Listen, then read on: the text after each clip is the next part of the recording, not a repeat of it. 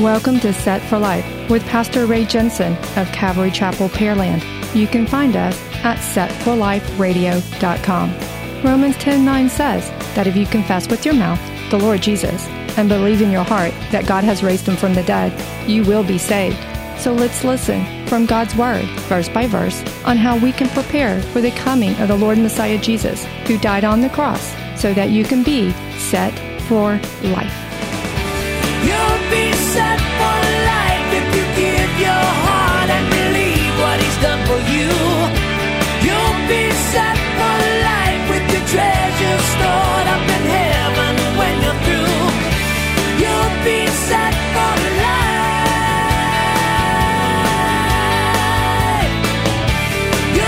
Elijah did not do all the dramatic jumping around and all that stuff like the prophets of Baal did. No cutting himself and all that religious nonsense. He just simply prayed to the Lord God, but he used specific wording that was intended for the Israelites to hear it so that they would remember the covenant promise that they had with the Lord. You heard how he prayed. The Israelites would start thinking, yeah, you know what? We're supposed to be in covenant with the Lord God of Israel. The Lord is very passionate about his people, Israel. He's very loving. He chose them.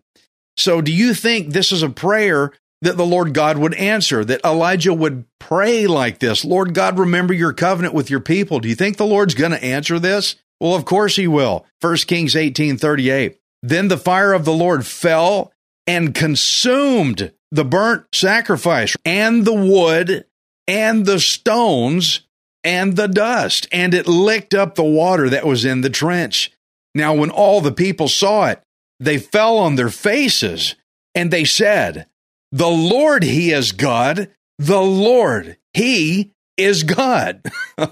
Okay, they realize whoever answers by fire, that's God, and it just hit them in this big way. The Lord is God. The Lord, Yahweh, Yahweh, Yahweh God, Yahweh the Lord, he is God.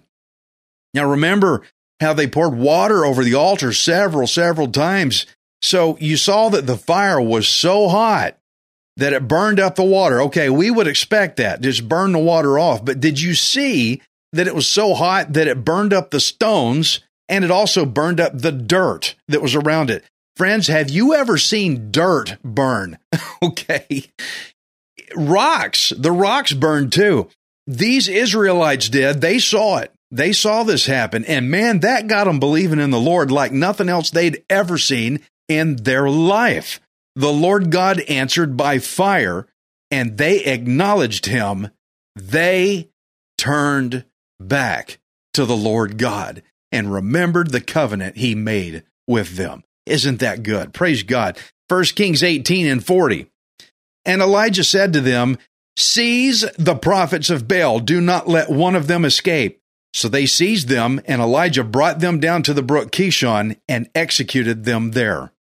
So now that the people of Israel had also suddenly turned back to the Lord God, the unrepentant, willfully sinful, wicked people that would not, they could have turned. They could have said, you know what? We better get on board with this God of Israel thing, and they didn't. So Elijah was able to command them to be executed.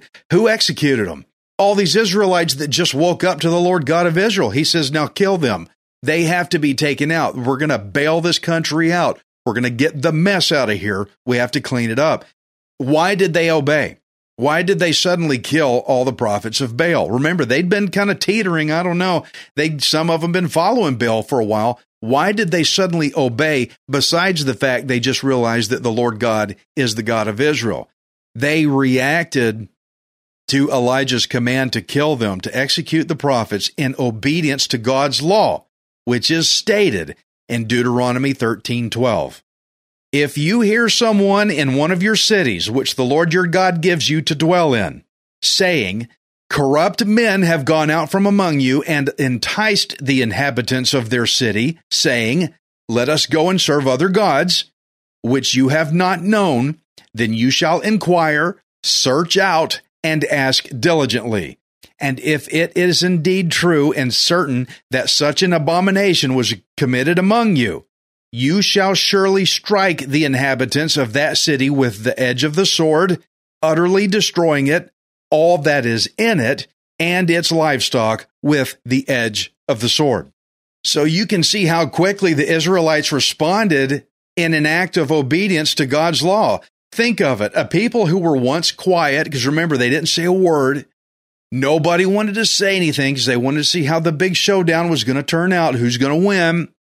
And now they're not quiet. They immediately obeyed Elijah's order to slaughter the prophets of Baal. They're reacting quickly. And guys, I want you to remember how this huge godly revolt started with one poor widow from chapter 17. This is where it really started getting amped up here. God showed himself through her first, one poor widow woman that was about to die.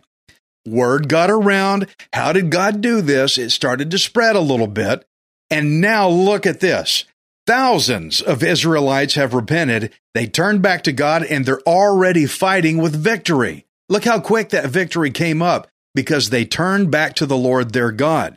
They're fighting with victory against the enemy that had held them down as spiritual captives for so long. Friends, one of the reasons they reacted so quick like this is because they wanted no part of Baal anymore. Once you recognize the power and the freedom and the victory there is in the Lord God of Israel, you should look at your sin and say, sin, I want no part of you anymore. I'm excited about the Lord God of Israel. And that's why they acted the way they did. 1 Kings 18:41. Then Elijah said to Ahab, go up, eat and drink, for there is the sound of abundance of rain. So Ahab went up to eat and drink, and Elijah went up to the top of Carmel. Then he bowed down on the ground and put his face between his knees, and said to his servant, go up now and look toward the sea. So he went up and looked and said, there's nothing. And 7 times he said, go again. Then it came to pass the 7th time that he said, there's a cloud, as small as a man's hand, rising out of the sea. So he said, go up, say to Ahab, prepare your chariot and go down before the rain stops you. Now it happened in the meantime that the sky became black with clouds and wind, and there was a heavy rain. So Ahab rode away and went to Jezreel. Now, friends, by this time it had not rained for 3.5 years, and now it's raining so hard it's just it's crazy. Now, we know it hadn't rained for 3.5 years because Jesus himself said so, that drought was 3.5 years long. He said that in Luke 4. But you notice, God did not just switch the rain back on automatically. I mean, he said rain was coming, but it didn't just pop back in. Even though Elijah knew rain was coming, he still had to pray for it. That's an important point we need to recognize here. He knew it was coming, but he still had to pray for what was coming. And he didn't just pray for it once, not twice. He prayed up to 7 times because he told the guy, go back and look, go back and look. And finally, on the 7th time, he saw something. Now, up on Carmel, they could see all the way towards the Mediterranean Sea. So he had his servant continually checking over and over again to see if any rain was coming. Every time there was no rain, what did Elijah do again?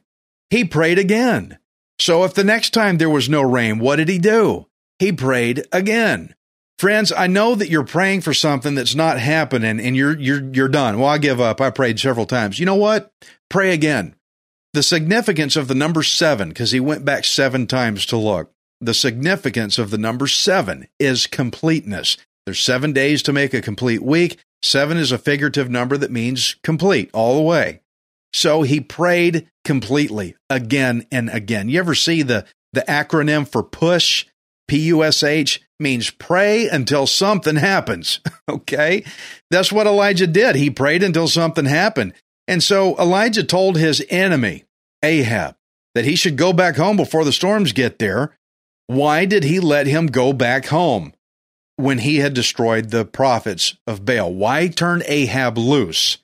Well, King Ahab had witnessed God's power against Baal, and he allowed Ahab the opportunity to go back home so that he could use his authority to influence more people of the kingdom to turn and follow the Lord also.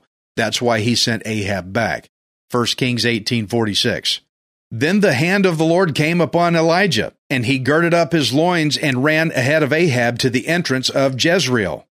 So after Ahab went on home, Elijah stayed behind. He was praying up the storm, and then all of a sudden, Elijah got this super mega double dose of godly power, and he ran to Jezreel. Guys, that's 25 miles away. He ran, and he actually passed up King Ahab. Remember, King Ahab was in a chariot. Okay, you got horse speed here. And Elijah stayed behind for a time, but then he ran and passed him. Any of you ever watch that TV show called The Flash? That guy that could run real fast? So what was the point of Elijah running so fast like this? Why did God enable him this super strength to run so quick to get there ahead of King Ahab? What was the point of that? Well, when you consider the context of the story, it might be that Elijah went back to the capital for one thing, to show the king he was not afraid of him, and also he needed to be back at the capital before the king got there to be a reminder to the king that when the king got back to resume his royal duties, that he should do it for serving the Lord and not Baal. See, Ahab was going to get home. Well, let's just be hush about that Mount Carmel thing and not talk about it, and I'll just carry on as normal. No, Elijah was going to be there. Hey, buddy, remember me from Mount Carmel? Okay, what are you going to do now when you get back on your throne? Are you going to continue this Baal nonsense? Because if you do, we can repeat Carmel all over again right here at home. So he went back to be a reminder for him. You better start serving the Lord God. The Lord had discredited Baal at Mount Carmel, but Elijah, he may have known that Ahab's vindictive queen Jezebel, was there feeling humiliated about it. Once she was going to hear about it, she was going to be all upset. The Lord God did what to Baal? And so Elijah needed to be there at the capital once Jezebel heard about it. So there's some good reasons why the Lord probably enabled Elijah to run to Jezreel so fast. He needed to be there for all these various reasons. So now in reviewing the story, we have two faithful men. We have Obadiah, who was afraid of the king, yet he still secretly provided for the Lord's prophets anyway. And then there was Elijah, who had boldly rebuked the king twice now. Jeremiah 17:7. Blessed is the man who trusts in the Lord and whose hope is the Lord. You know, Obadiah was a little too scared to go confront Ahab that he had seen Elijah. But Elijah knew that Obadiah would respond well to this if only he knew that he could trust the outcome of it to be with the Lord. He knew the Lord could do this, but he needed to be encouraged in that. And so Obadiah and Elijah, they both acted together. They were working together. They were tag teaming with each other, working cooperatively as a team. And they knew that the blessing they would receive would be the Israelites turning back to the Lord again. That's what they really looked forward to, was the nation of Israel coming back together again. And when many Israelites did actually turn back, Elijah commanded the execution of Baal's prophets. Now, a lot of you think, well, this is really harsh. Well, yes, they would not repent. And friends, you know, the crucifixion was a mess because sin can't stay here. And God wanted to give us a way to be cleared of sin, forgiven, so we could be saved. But sin has to be dealt with very, very harshly. Jesus said in Matthew 5:29, if your eye causes you to sin, pluck it out and cast it from you, for it is more profitable for you that one of your members perish than for your whole body to be cast into hell. Yep, you heard it. The H-E-L-L word, hell, it exists. It's real. Jesus talked about it. You don't want to go there. But this means here, you be as rough with sin as you have to get it out of your life. And anybody that will not agree with you in this, no, I'm keeping it, they can't stay around, guys. You got to deal with sin harshly. Elijah was blunt, direct about having a big showdown with Ahab in order to bail out the sin from Israelite culture.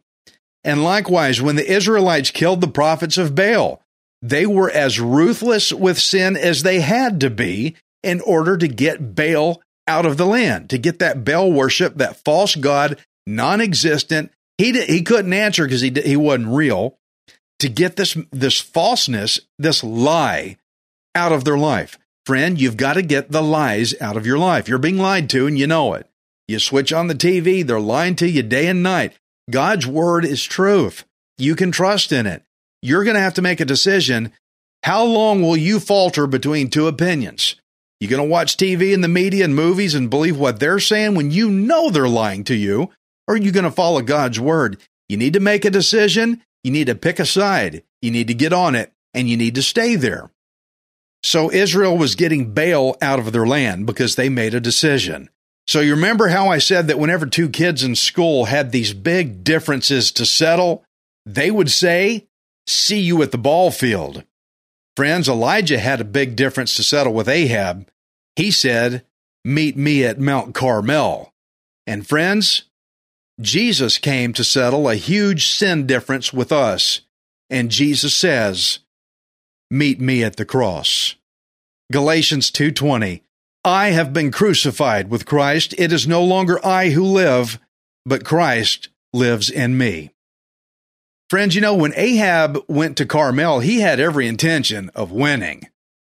Just like on the way to the ballpark, each of the guys on both sides of the battle here, they had their every intention to win. But friends, when you come to Jesus, when you come to the cross, it's exactly the opposite. You don't go with the intention of winning. Being crucified with Christ, that's not what a lot of people would call winning, because being crucified, it means you have to lose. Friends, to come to Jesus, you can't go into it with the intention to win. I'm awesome. I'm strong. Yes, I have Jesus. I'm going to win. No, you've got to come to Jesus with the intention of losing.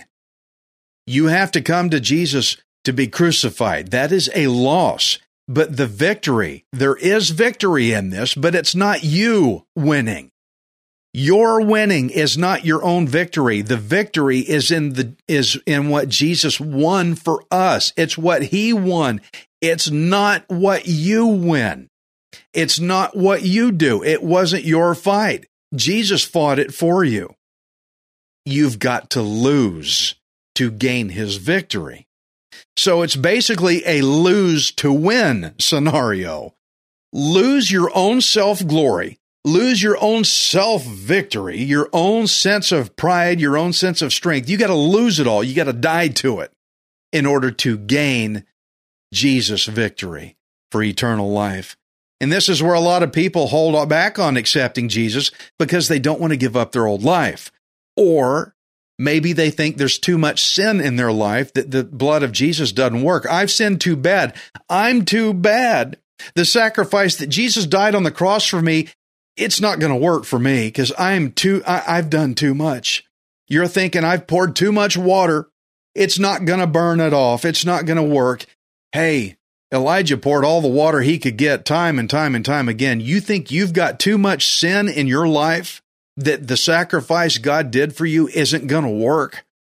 Friends, God can burn up every bit of sin that you have poured on yourself. God can burn every bit of it up. If God can burn up stones and dirt and all the water that they poured on the sacrifice to try to make people think it's never going to work, then he can do the same for you. If you're thinking, but the sacrifice of Jesus is never going to work for me because I've got too much sin water on it that makes it too impossible, understand the Lord God can do this.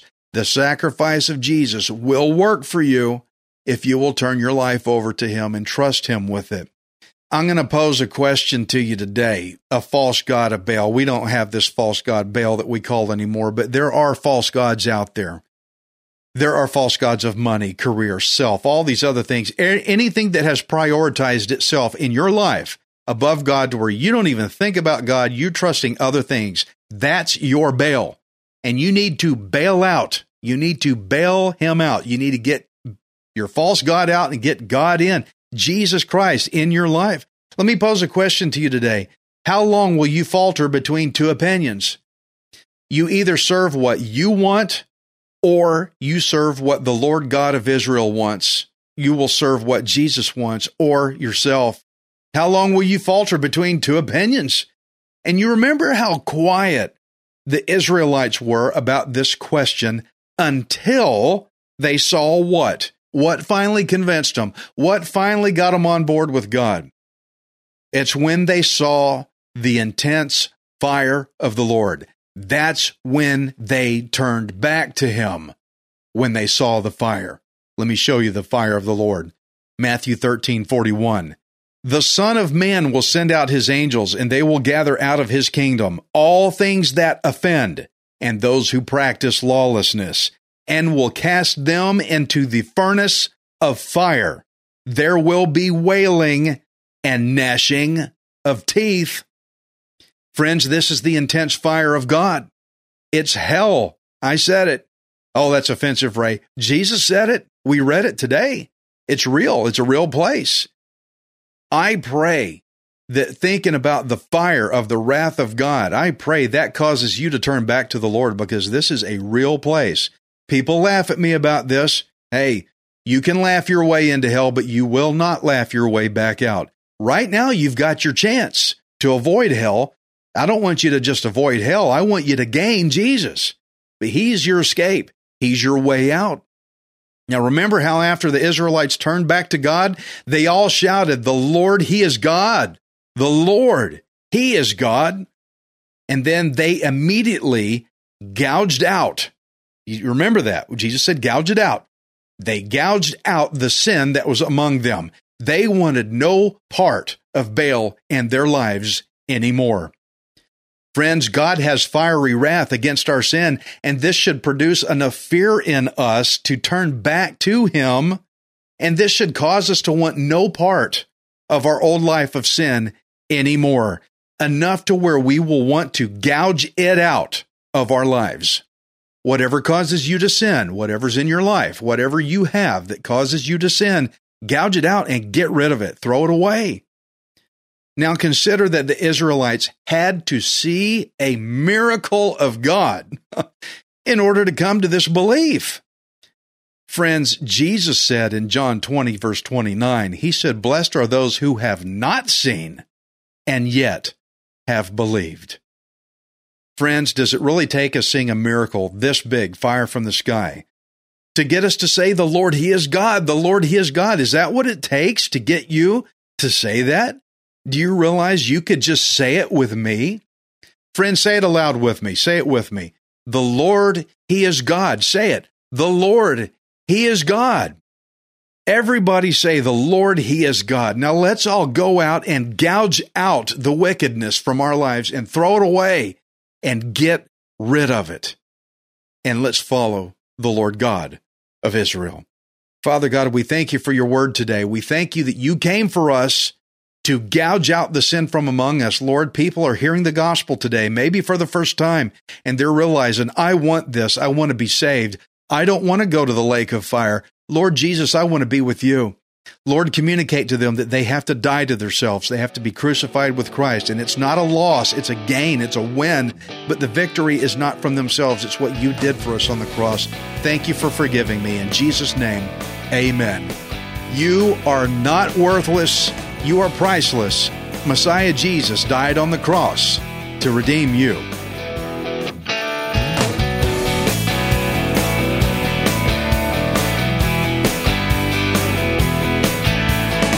Thank you for listening to Set for Life. We hope you can join us next time, unless Jesus returns for us first.